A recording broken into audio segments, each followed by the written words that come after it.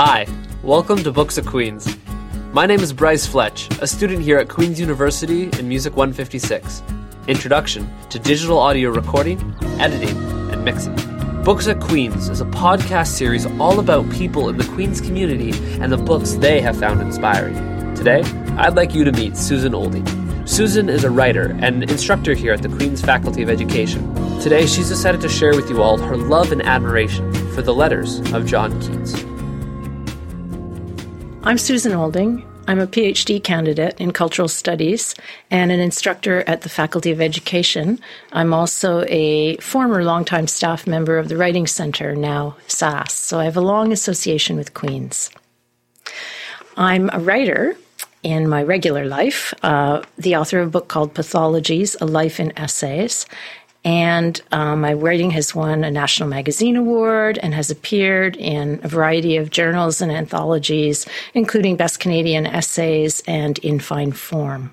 I'm here at Queen's working on a hybrid genre book about transracial, transnational adoption from China. With that as an introduction, you might expect me to direct you to a book of avant-garde poetry, like Anne Carson's Decreation or some of her more recent work.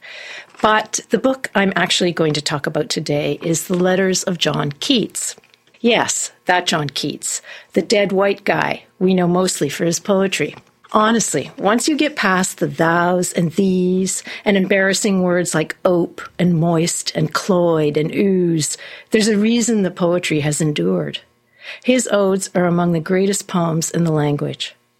But the letters are a revelation.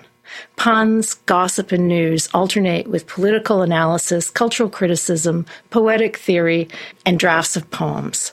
There's so much energy here, so much curiosity, such depth, such purpose, that even though we know that the story begins not long after his mother's death, progresses to his younger brother's death, and ends abruptly with the poet's own death of tuberculosis at the age of 25, we close the book with an overwhelming impression of life. Here from an 1819 letter to his brother George in America. Mr. Lewis went a few mornings ago to town with Mrs. Braun. They talked about me, and I heard that Mr. L. said a thing I am not at all contented with. Says he, "Oh, he is quite the little poet."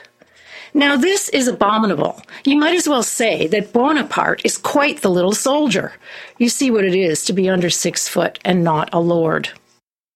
I read these letters for the first time almost 20 years ago, finding them by chance in the stacks and carting the 2 maroon-bound volumes from Stauffer to my desk.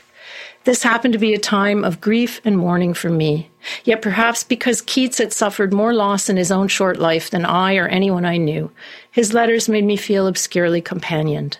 Despite their archaic slang and the references to people or situations that I didn't recognize, the overall effect of these letters was so intimate, so vivid, and so contemporary that they seemed to be addressed to me as a friend.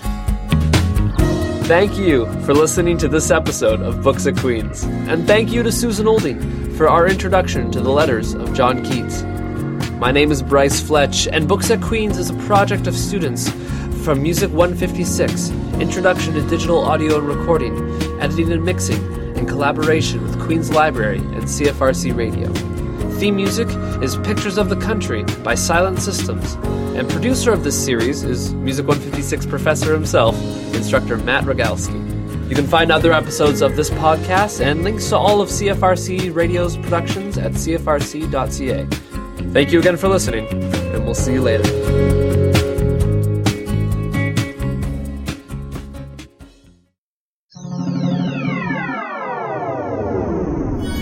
This show is produced in collaboration with CFRC at Queen's University, Kingston, Ontario, with infrastructure support from Queen's Faculty of Engineering and Applied Science. CFRC is located on traditional Anishinaabe and Haudenosaunee territory. Find more great podcasts at podcasts.cfrc.ca.